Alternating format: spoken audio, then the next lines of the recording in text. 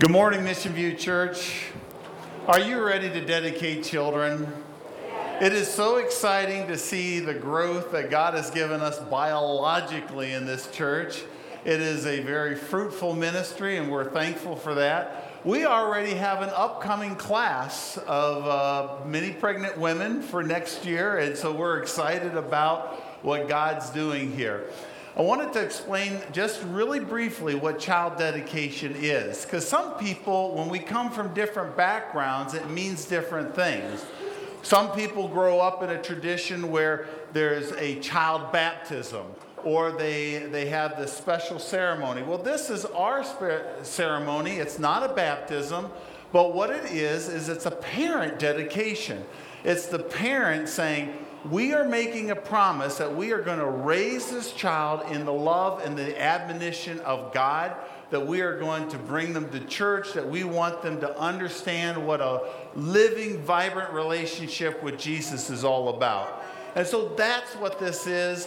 It is a dedication. There's not like a special grace to the children other than it is the parents that are watching over the kids.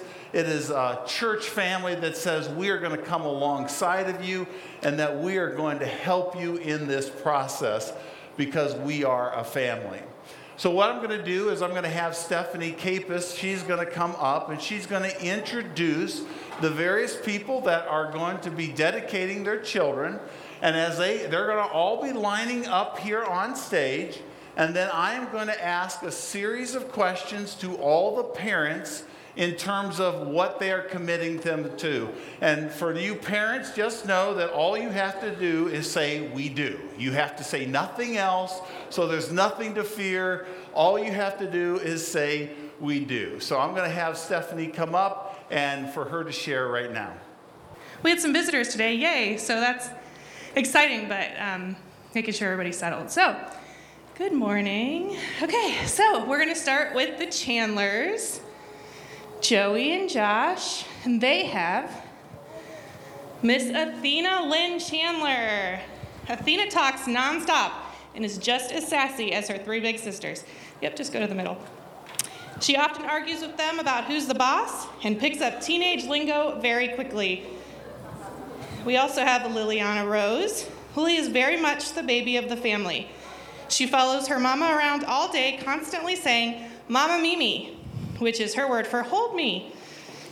But when Dad gets home, no one else matters. Next, we have the Davies, Sarah and Mark. Eliana Grace. Eliana is a feisty, strong-willed little girl with an affinity for electrical outlets and pulling people's hair.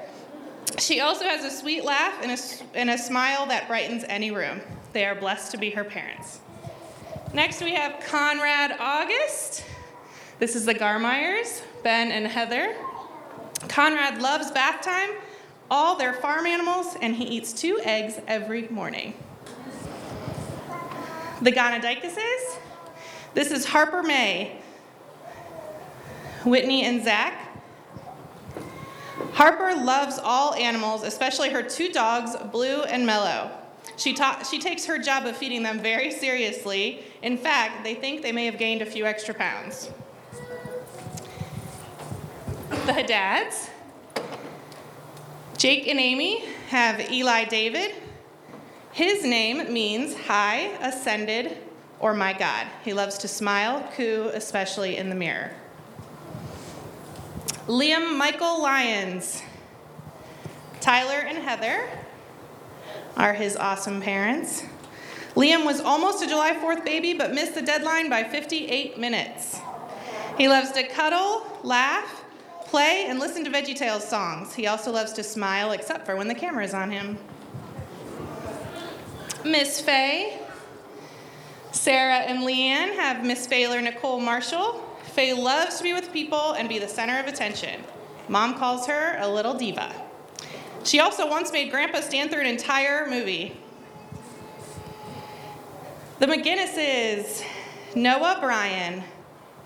This is Brian and Allison. At 6 weeks old, Noah spends most of his days receiving checkups from his older sister, Ava. Callum Abernathy Pettigrew. This is Cassie and Joe. For this cutie, dogs don't scare him, but sneezes do. We have the Rochfords. Nick and Ashley have Paisley Ray. Paisley loves chatting with you and giggles while you sing and move her arms. She gets a ton of hugs from her older brother, whether she likes it or not. And we have the Taylors. Chad and Marissa have, you're gonna have to forgive me, Maisie? Maisie, okay. I haven't met Maisie yet. Maisie has been able to hold her head up pretty much since the day she was born. So this is quite the crew this morning. It's awesome. Now what I'm going to do is I'm going to ask each of the families, I have 5 questions for you, and I expect that you're going to say we do for every one of them, but let's think through each of these questions. So parents, family members, do you receive this child with gratitude as God's gift to you and your family? Do you commit to creating a stable environment in which your child can mature? Do you commit to be a Christ follower, recognizing your children are more likely to follow God's path by the model they first observed in you? Do you commit to lead a faith-filled home that honors God in all your relationships and in the choices you make in spiritually growing your family? And do you commit to the hard work of parenting? I don't even have to ask you this because you already know it's hard work, but do you commit to the hard work of parenting that will require time, it will require lots of money, it will require prayer and absolute dependency upon the Lord? Stephanie's going to pray, and then I'm going to pray for you guys. Dear Heavenly Father, thank you so much for today. Thank you for our church family. Thank you for each and every one of the people standing before you today. Just want to lift up these children to you, lift up the parents to you and the families to you. We know that you have it. We know that if we just give it to you, Lord, that you will take it and you will bless us and you will bless them. Just ask that these families remember to always look to you, that no matter what, you are the one, the true, the steadfast, that you just hold them and just love on them and these kids as they grow up. We hope that the church can wrap our arms around them as you do, to just remind them every day who you are. And dear Heavenly Father, we thank you that as a church we can support each of these parents and their kids. Lord, we can come alongside of them, that we can be that encouragement. I thank you that there's just the family members, the biological family members that are here to represent their support. Thank you that there are friends here to support each of these family members and each of these children. And I do pray, Father, for each of these kids, that each of these children would grow up loving Jesus, that they would understand what it means to live a godly life in an ungodly world. And so, Lord, we pray, Father, that you would give each parent the wisdom that they need. I pray, Father, for your strength to them. I pray that you would give them the wisdom that they need. I pray for each one of these parents that you would give them just your knowledge and your determination to love their kids unconditionally and to show them Jesus at every phase of life. Lord, I pray that you give each parent patience, because it's not easy raising children. But I pray, Father, also that you would give them so much joy, an increase of joy because of the blessing that you have given them. We recognize that all children are a sign of your blessing, and we receive that with great gratitude. Be with these parents, be with these children, and we pray that in Christ's name. Amen. Thank you, parents, for coming up.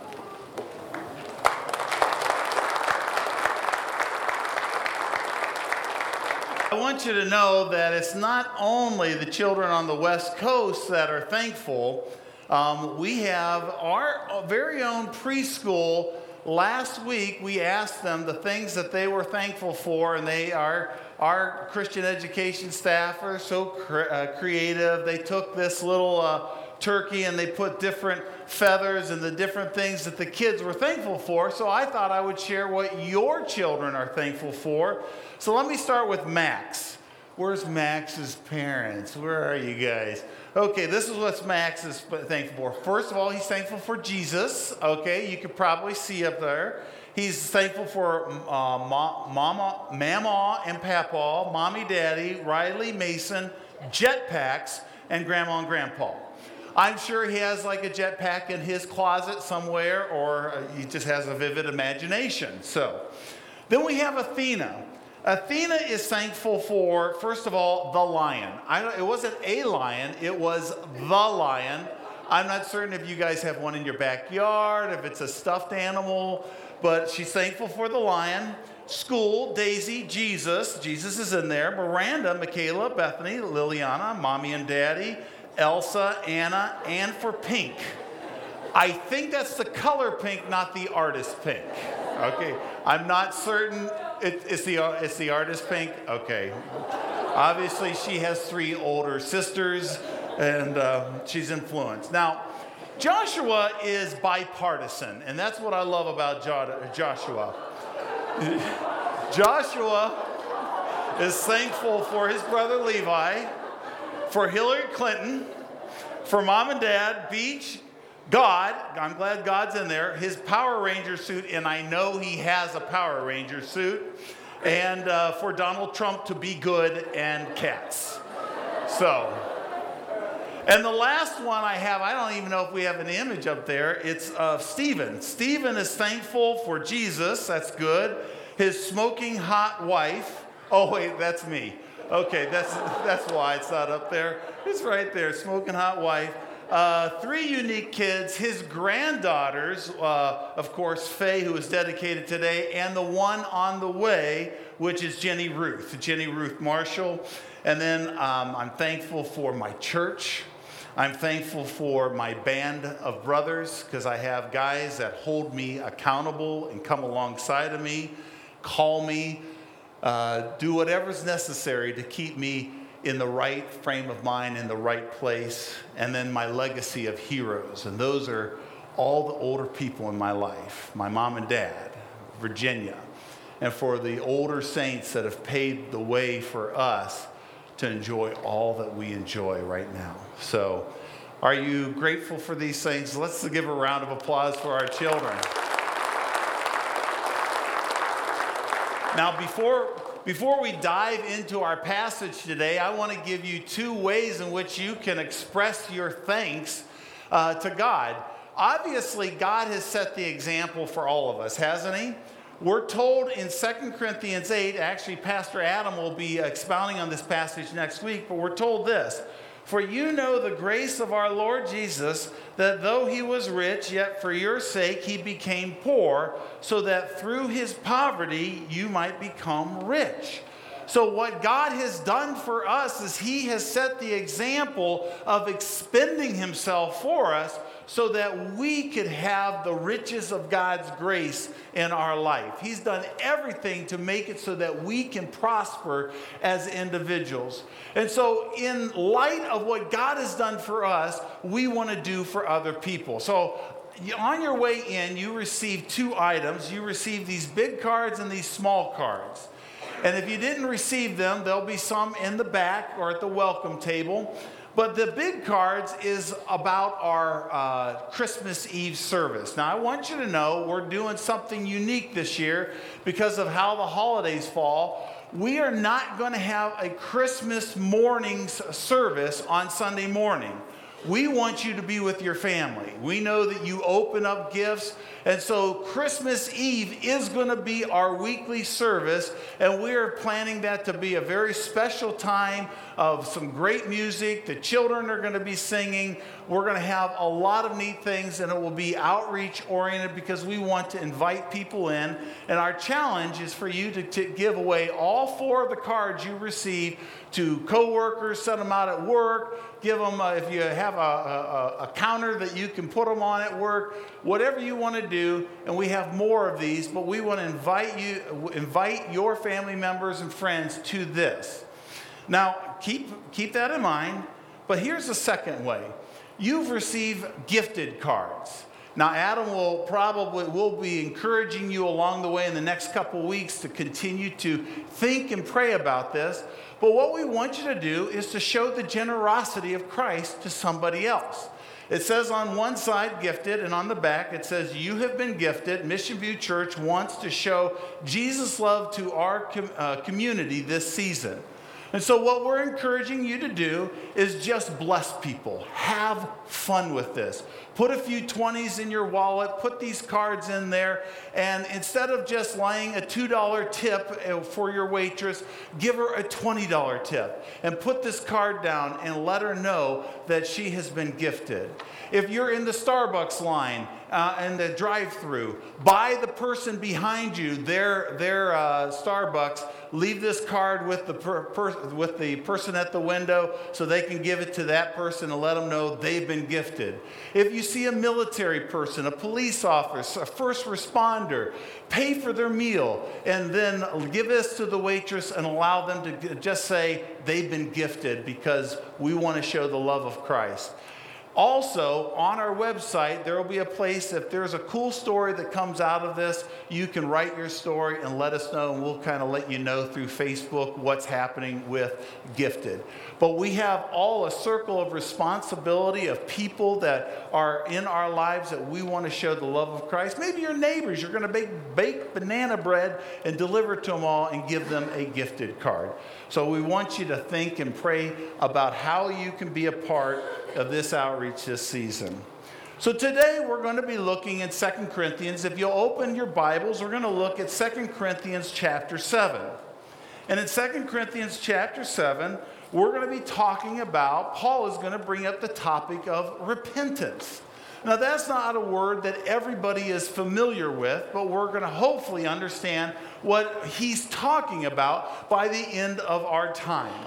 And so what you might be saying, well, how does repentance and thankfulness go hand in hand? Well, they do, because if you have an estranged relationship and repentance comes a part of that relationship, and then you are restored, you are thankful. You're thankful that has happened. And so we're going to be looking at this idea of thankfulness or repentance, and I believe it produces thankfulness in our hearts. Let's pray that God would use His word right now. Lord, I thank you, Father, for your word. I thank you for how powerful your word is. And I pray that you would help each of us where we are in the station of life that we're at, that you would help us to understand your truth. Your truth is a light. It's a light to our path. Your truth is what unveils our eyes. Help us to see your grace. Help us to see your love. And help us to see your truth. And so as we look at your word, I pray that you would help us to really understand what your word says to us. In Christ's name, amen. Now, in order for us to understand our passage today, you need to understand a little bit of context. And what you need to know is that Paul has had a bit of a tumultuous relationship with the Corinthian people.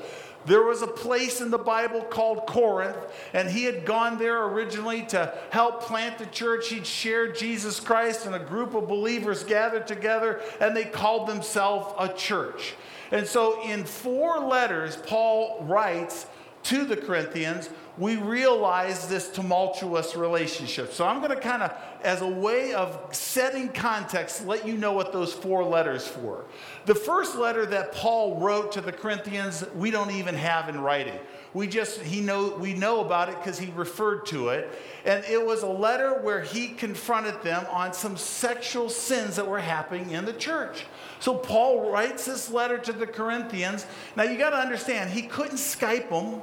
He couldn't just hop on a plane. He had to use the way of writing letters in order to communicate. So he writes this letter that we don't have, but we know that it was to confront this newborn church on some serious issues that were in the church. Now, they had some questions, so they wrote a letter back to Paul, and they said, we have some of these issues that we really want you to help us understand. And so they write back, and Paul then writes another letter. That letter we do have. It's called 1 Corinthians. And it's in your Bible. 1 Corinthians is a letter. Now, he writes it to the Corinthians, and he's addressing some of the past issues. But believe it or not, more issues have come to the table.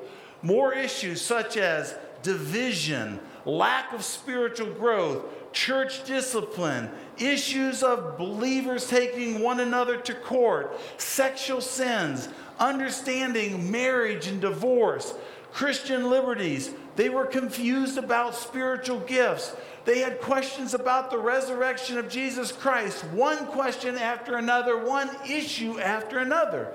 And the thing is that the Corinthians weren't exactly listening to everything that Paul said to do, but he had written the second letter to kind of address these issues. Word came to Paul that things were not getting better, so he dropped what he was doing. He went to the Corinthian church and he confronts them face to face. And it didn't go well because he realized that there were some false teachers that had creeped into this church, and they were starting to badmouth Paul, and they were starting to say things. And now we have a embroiled mess that's there. And Paul leaves, and then he writes a third letter that we do not have. It's known as the severe letter. It was a lot of harsh language that he had to give in terms of confrontation, harsh language. He had to be able to come alongside of them and say, okay, this is not right. And it's almost as if he was begging and pleading with them to understand. Now, we don't have this letter, but we do know it was a severe letter. We also know that as a result of this, 2 Corinthians said that he despaired even of life. There was a sense of depression that came on Paul after 2 to 3 years of confrontation and feeling like he's getting nowhere, that he was frustrated. You see, I think Paul understood exactly what some of us go through. Because we have relationships where we feel like it's a tumultuous relationship. It feels like there's stress in that relationship. It can be a husband and a wife. It could be within our immediate family, or it could be within the church. It can be within business. It can be in every sphere of our life where we have this strain of relationship and we just are waiting for a breakthrough. And that's exactly what Paul was waiting for. And finally it came. We're told today in our passage that the people repented. They turned from their previous way of thinking and they repented of their sins. And so 2 Corinthians is really a good book. It's the most positive of all the writings of Paul. 2 Corinthians is that reminder, is basically saying, okay, now let's get on the same page. There were still issues that they had to address. There were still issues of unity. There were still embers of problems that he wanted to put out. But it was a good book. But had the Corinthian believers not repented, 2 Corinthians would have taken on a whole different tone.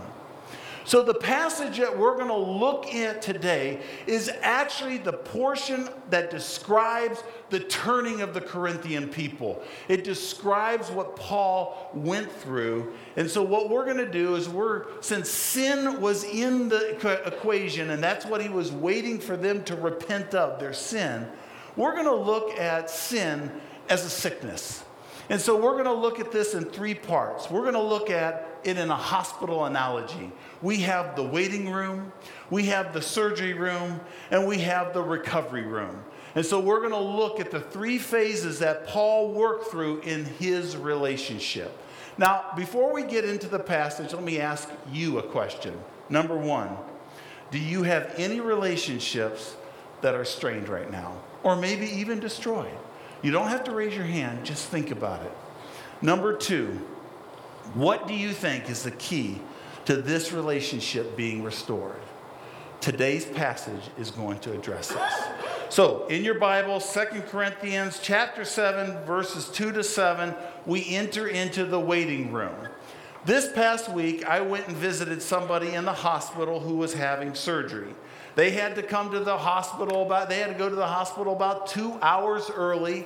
And in the waiting room, I gotta say, that's the place where people get the jitters. That's the place where people are anxious because they know they're going to be cut into, and they realize that, okay, I just don't like waiting here. But you have to wait for the nurse to come get you so that they can prep you. And so in the waiting room, it's filled with uncertainty, it's filled with anticipation, and of course, it's filled with waiting. We hate to wait. How many of you are impatient people? I do want to see your hands. We have a room full of impatient people. We hate to wait. In verses 2 to 7, Paul is inviting us into the waiting room in regards to his relationship with the Corinthians. I think we find a commonality in this experience. Paul waited for others to turn from their wrong thinking to right thinking. Now, how often have we waited for an estranged friend or a relative or a spouse or a coworker, or maybe it might even be a child that needs to give their life to Christ? I don't know. But here's what you need to know about the waiting room.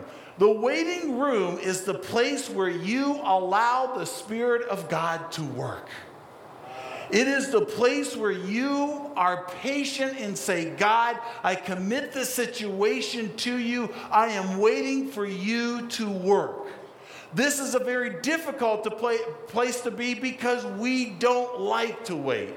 But this is what Paul says about his waiting room. Verse 2, he says, make room in your hearts for us. We have wronged no one. We have corrupted no one. We have taken advantage of no one. I do not say this to condemn you, for I said before that you are in our hearts to die together and to live together. I am acting with great boldness towards you. I have great pride in you. I am filled with comfort. In all of our afflictions, I'm overflowing with joy. Now, as he invites us into his waiting room, here's what characterizes what happens when we wait. There's two things I see in what Paul is saying here. The first thing is that you have to have a clean conscience. You have to have a clean conscience in your own life, in regards to your relationships. Paul had a clean conscience. When he says we have wronged no one, we have corrupted no one, we have taken advantage of no one, these are the very things that he was being accused of. And Paul's saying, no, my conscience is clean. We have wronged nobody. We have not corrupted anybody. We haven't taken advantage of a single person. And so I want you to know that my conscience is clean. And from this, we extrapolate the idea that we have to have a clean conscience in our own life. But note this, false conclusions are a part of this waiting room. False conclusions that somebody has about you. They have made false conclusions about Paul. There are others that are going to make false conclusions about you. Here's the other thing that we see here. We see a persistent love in this waiting room. Paul loved these people even though he sensed all this tension. He still loved them. We see that he says, you are in my heart.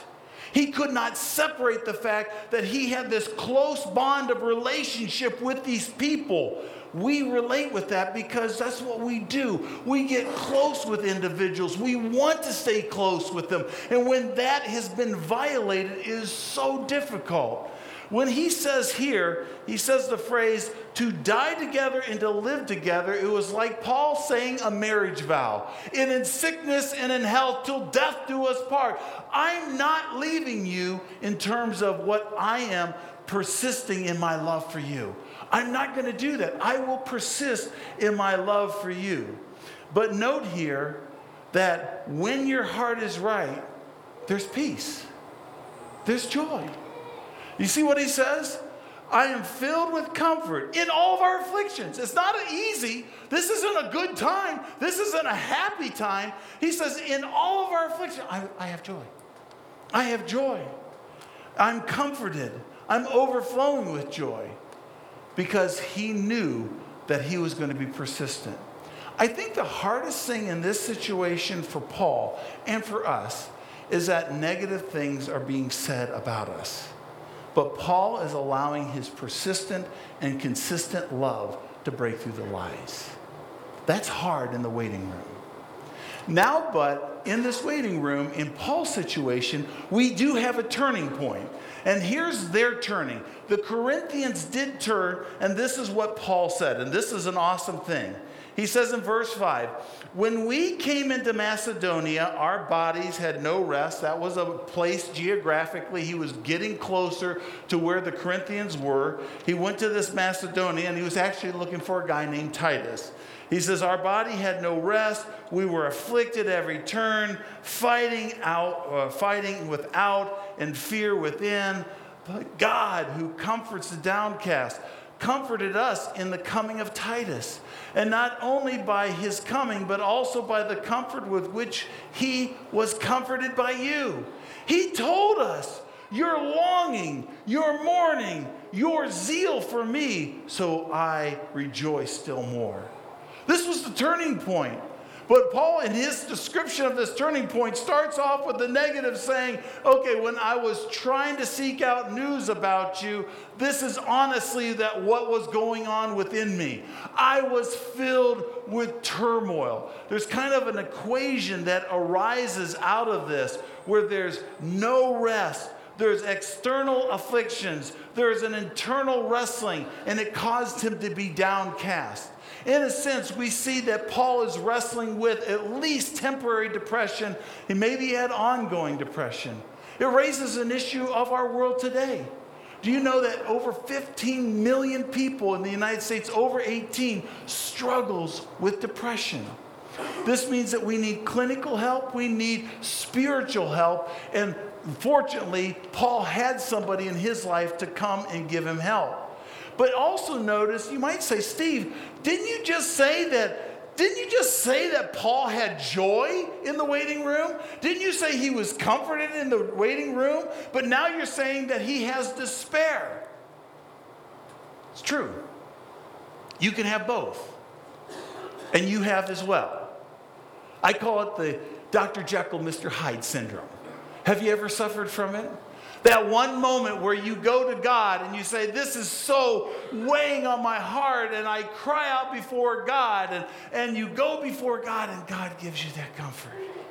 And it's good. And then you wake up the next day, and guess what? It's back. You're in distress, you're in turmoil, and you wrestle, and you go back and forth. The Apostle Paul was a human person. He wrestled with these kind of relationships. But here's the good news. In verse 6 it says, but God. This is what each of us are waiting for. It is the but God to arise in the situation that we find ourselves in. And let me tell you, in order for repentance, in order for restoration to take place, there has to be a but God. God has to intervene in some way. It says this, but God, who comforts the downcast, comforted us by the coming of Titus. And of course, Titus brought good news. Here's a couple points. First of all, God used a human being to bring comfort. There are times that God will use a counselor. There are times that God will use a pastor or a community group leader or a friend to come alongside of you and speak truth into your life. The Corinthians or Paul had this in Titus. But we see that Titus brings a good message of three things. He says, first of all, that the Corinthians now long for you. There was a change of heart. They weren't putting you off anymore. They longed for you. They actually mourned for their mistakes, which shows that there was sorrow. And we'll talk about the key to true repentance, having sorrow, and the zeal for Paul. They had a zeal for him. This was music to Paul's ears. I can see him doing his little happy dance because, ooh, yeah, that relationship is, I feel like it's going in the right area, in the right way. It's the, good. And you've been there. I have as well. Where we just want it so bad. Church, are you in the waiting room? Are you in the waiting room? Is there somebody that you are in relationship with that you are in the waiting room that God would restore you? At the very end of the service, we're going to pray together. And I just want you to be open and vulnerable for us to be able to come alongside and just pray for your situation. Let's move to the surgery center. Now, surgery center is not an easy place because it's the place where we cut. But when we cut into the surgery center, when we cut in, we get out the disease and we're able to deal with the issue. And sometimes there is gangrene that needs to be taken out, and there is gangrene in relationships. There are things that corrupt the relationships, and so there has to be this sense of surgery.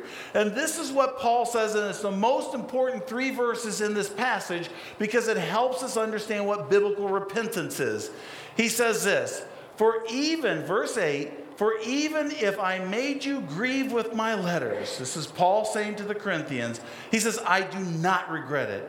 Though I did regret it, I felt bad, but I did not regret it. For I see that the letter grieved you, though only for a while. As it is, I rejoice, not because you were grieved, but because you were grieved into repenting. For you felt a godly grief, so that you suffered no loss through us. For godly grief produces a repentance that leads to salvation. The word salvation here is not a come to faith in Jesus as a new child of God. It's grow in maturity as a believer of God. He says, for godly grief produces a repentance that leads to salvation without regret, whereas worldly grief produces death. It's interesting that he gives 2 types of grief here. One I would call a godly repentance, and other it is a worldly regret. So let's understand the difference between the 2 of them. Let's understand godly repentance.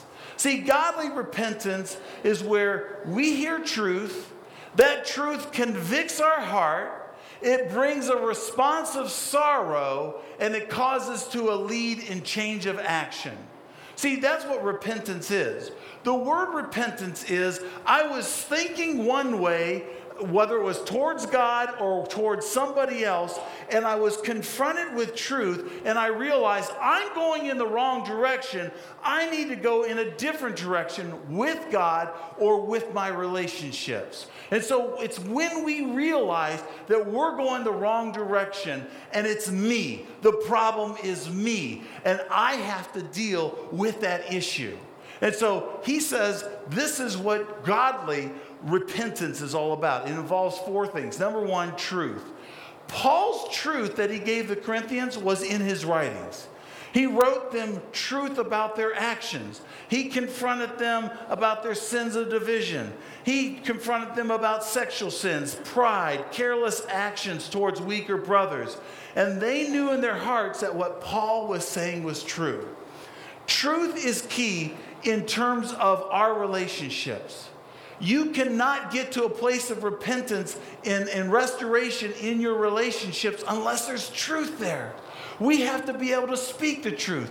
But there is a modifier in the scriptures as to how we speak the truth. Ephesians 4:15 says we do it in love. In other words, we don't just clobber people with the truth. We don't just cram it down their throat and say, you did this and you did that, and this is how we're going. This is not like some kind of TV reality Big Brother episode where we just handle things the way we're going to handle things. No, truth is orderly. Truth is in love. And truth is what the Word of God says. This is how I see you out of bounds, brother. Recently, I wrote to a friend. There was a Facebook post, and there was some, my friend was just dropping one F-bomb after another. And I'm like, what is this? This isn't my brother. This isn't the person I know. And so I just simply said, brother, what's going on? What's happening? Sometimes we speak truth into people's lives, and that truth is key. Now, truth leads to conviction. That's the second part of this equation. Now, what is conviction?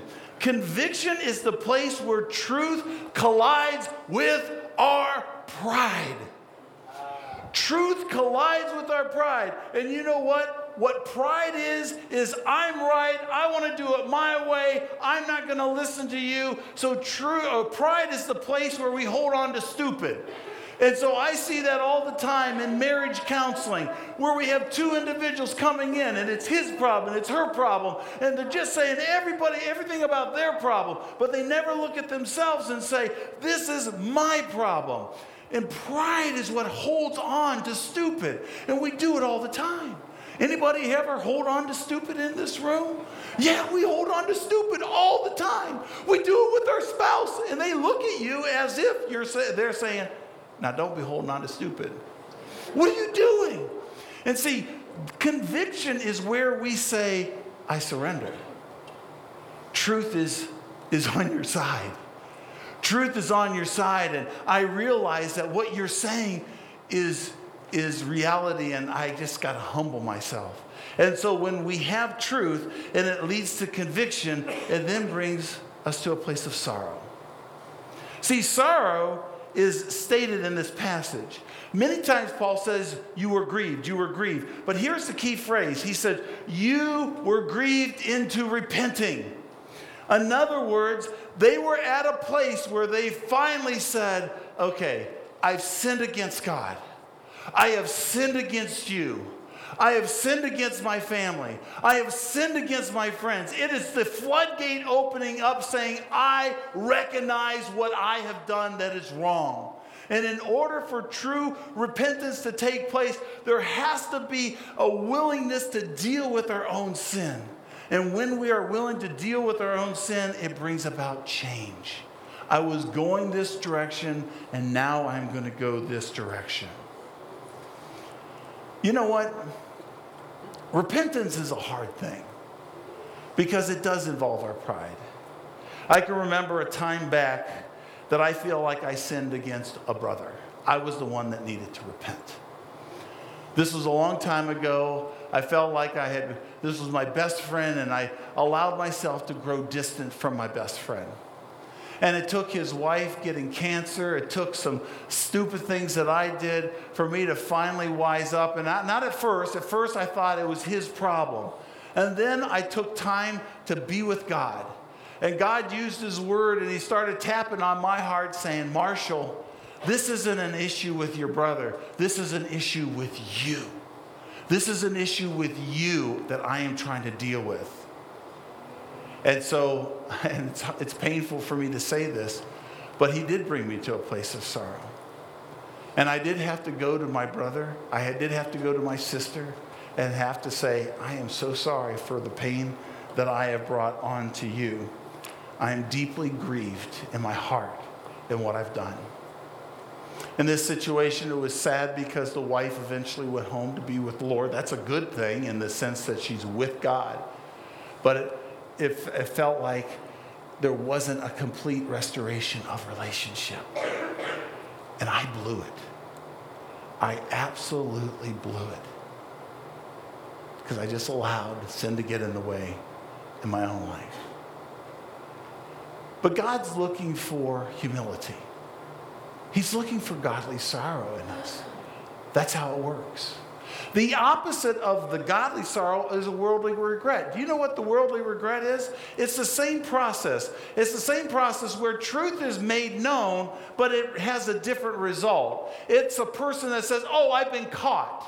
I've been caught, and okay, I admit that I've done this. Maybe because of guilt, they admit it to themselves. I don't know. But truth leads to this idea, I've been caught. But guess what? In being caught, there's no real admission of sin. And yes, there might be a grief, like, oh, I'm sorry this is an inconvenience. I'm sorry this is going to destroy our relationship. But in the end, it doesn't bring a change. And you know what the difference is between the two equations? It is one deals with sin, the other one doesn't. And if we don't deal with the sin in our own life, we cannot have restoration. It's impossible. It's impossible. And so we have to look inward, and we have to understand that we have to deal with that. This is the cheating spouse who finds every excuse in the book as to why their actions are justified. They blame their spouse for their inadequacies.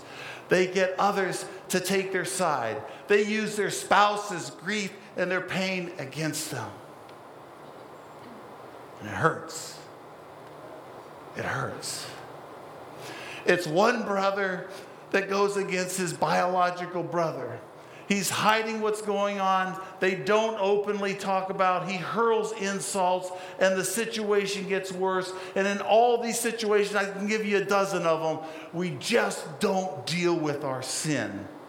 And as a result, there is no restoration.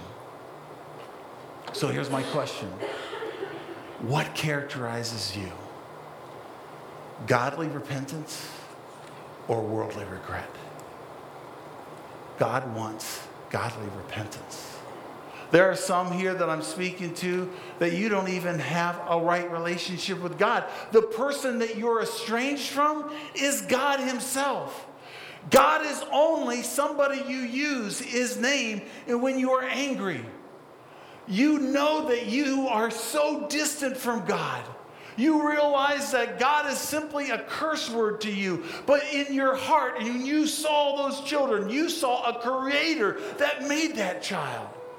When you see the creation around, you know that there's a creator out there that made this. And up till now, you have been stubborn in your pride. You have gone your own way. You have turned your back on God. And God is saying to you, I want to start with reconciliation with you, spiritually, man to God.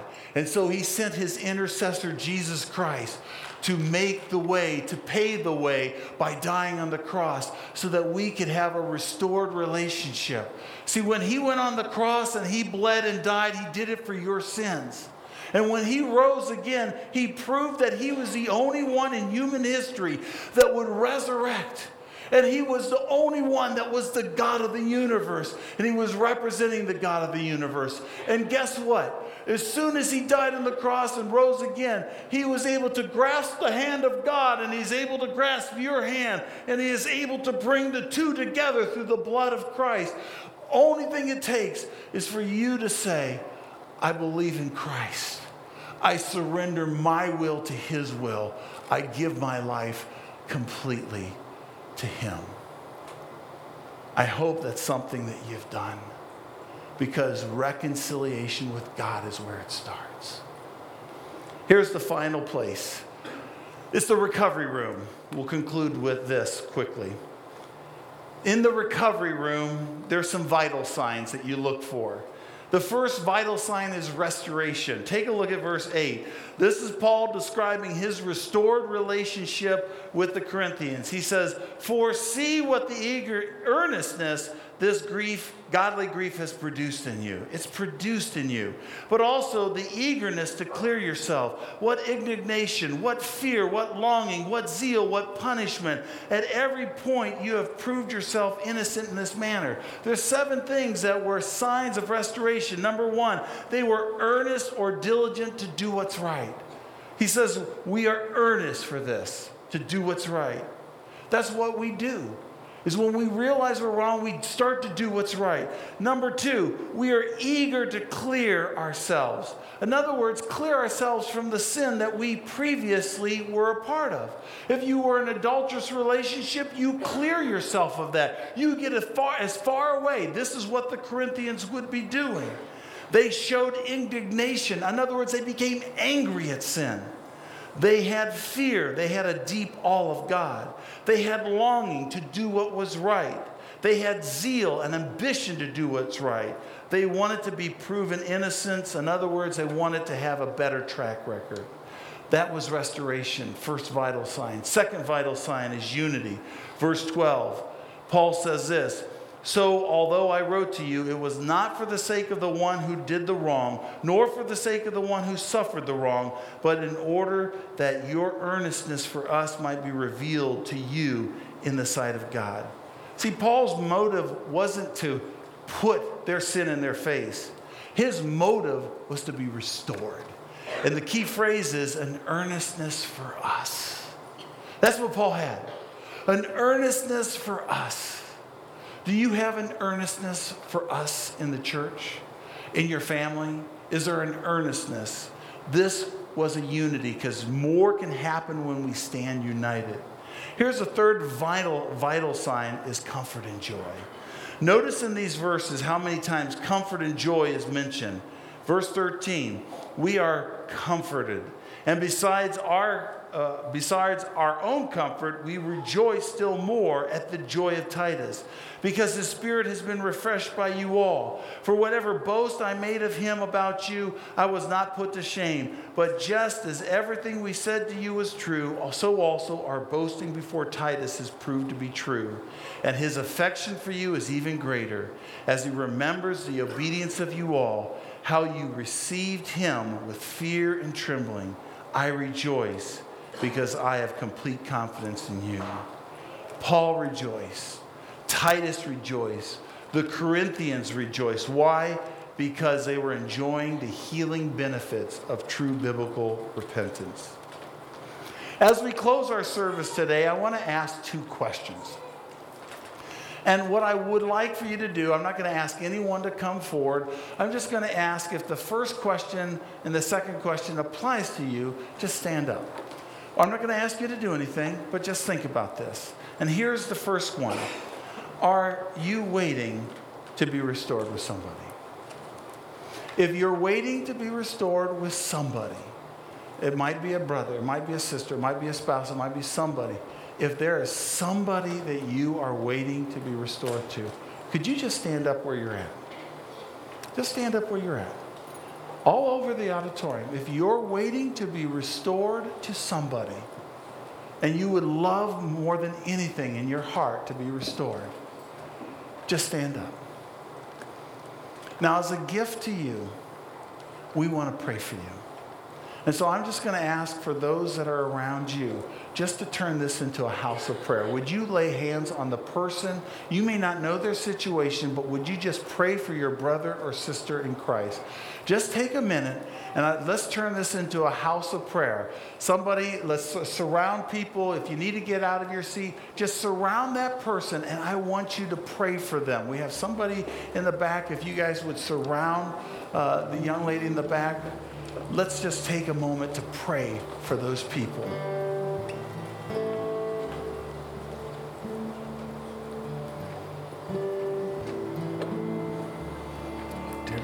Dear God, do your work. Be an encouragement.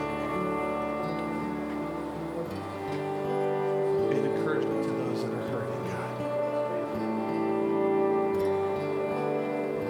For those that want to have that relationship restored. I pray, Father, that you'd come alongside.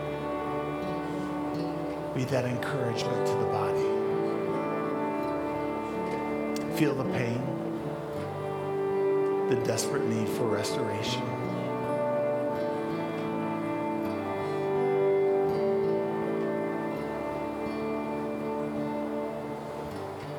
God, we thank you. We thank you that we can do the work of just prayer right now.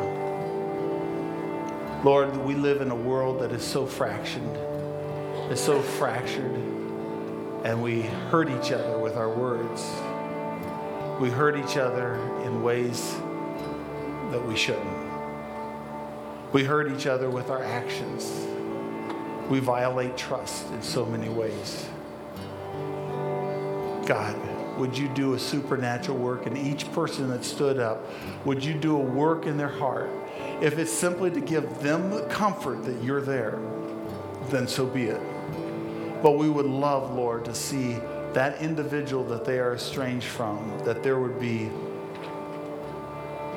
a reuniting and that there would be restoration of some sort on some level in that relationship. We ask, Father, that you would do that work right now. We pray that in your name. Amen. You may be seated. I got one more question for you.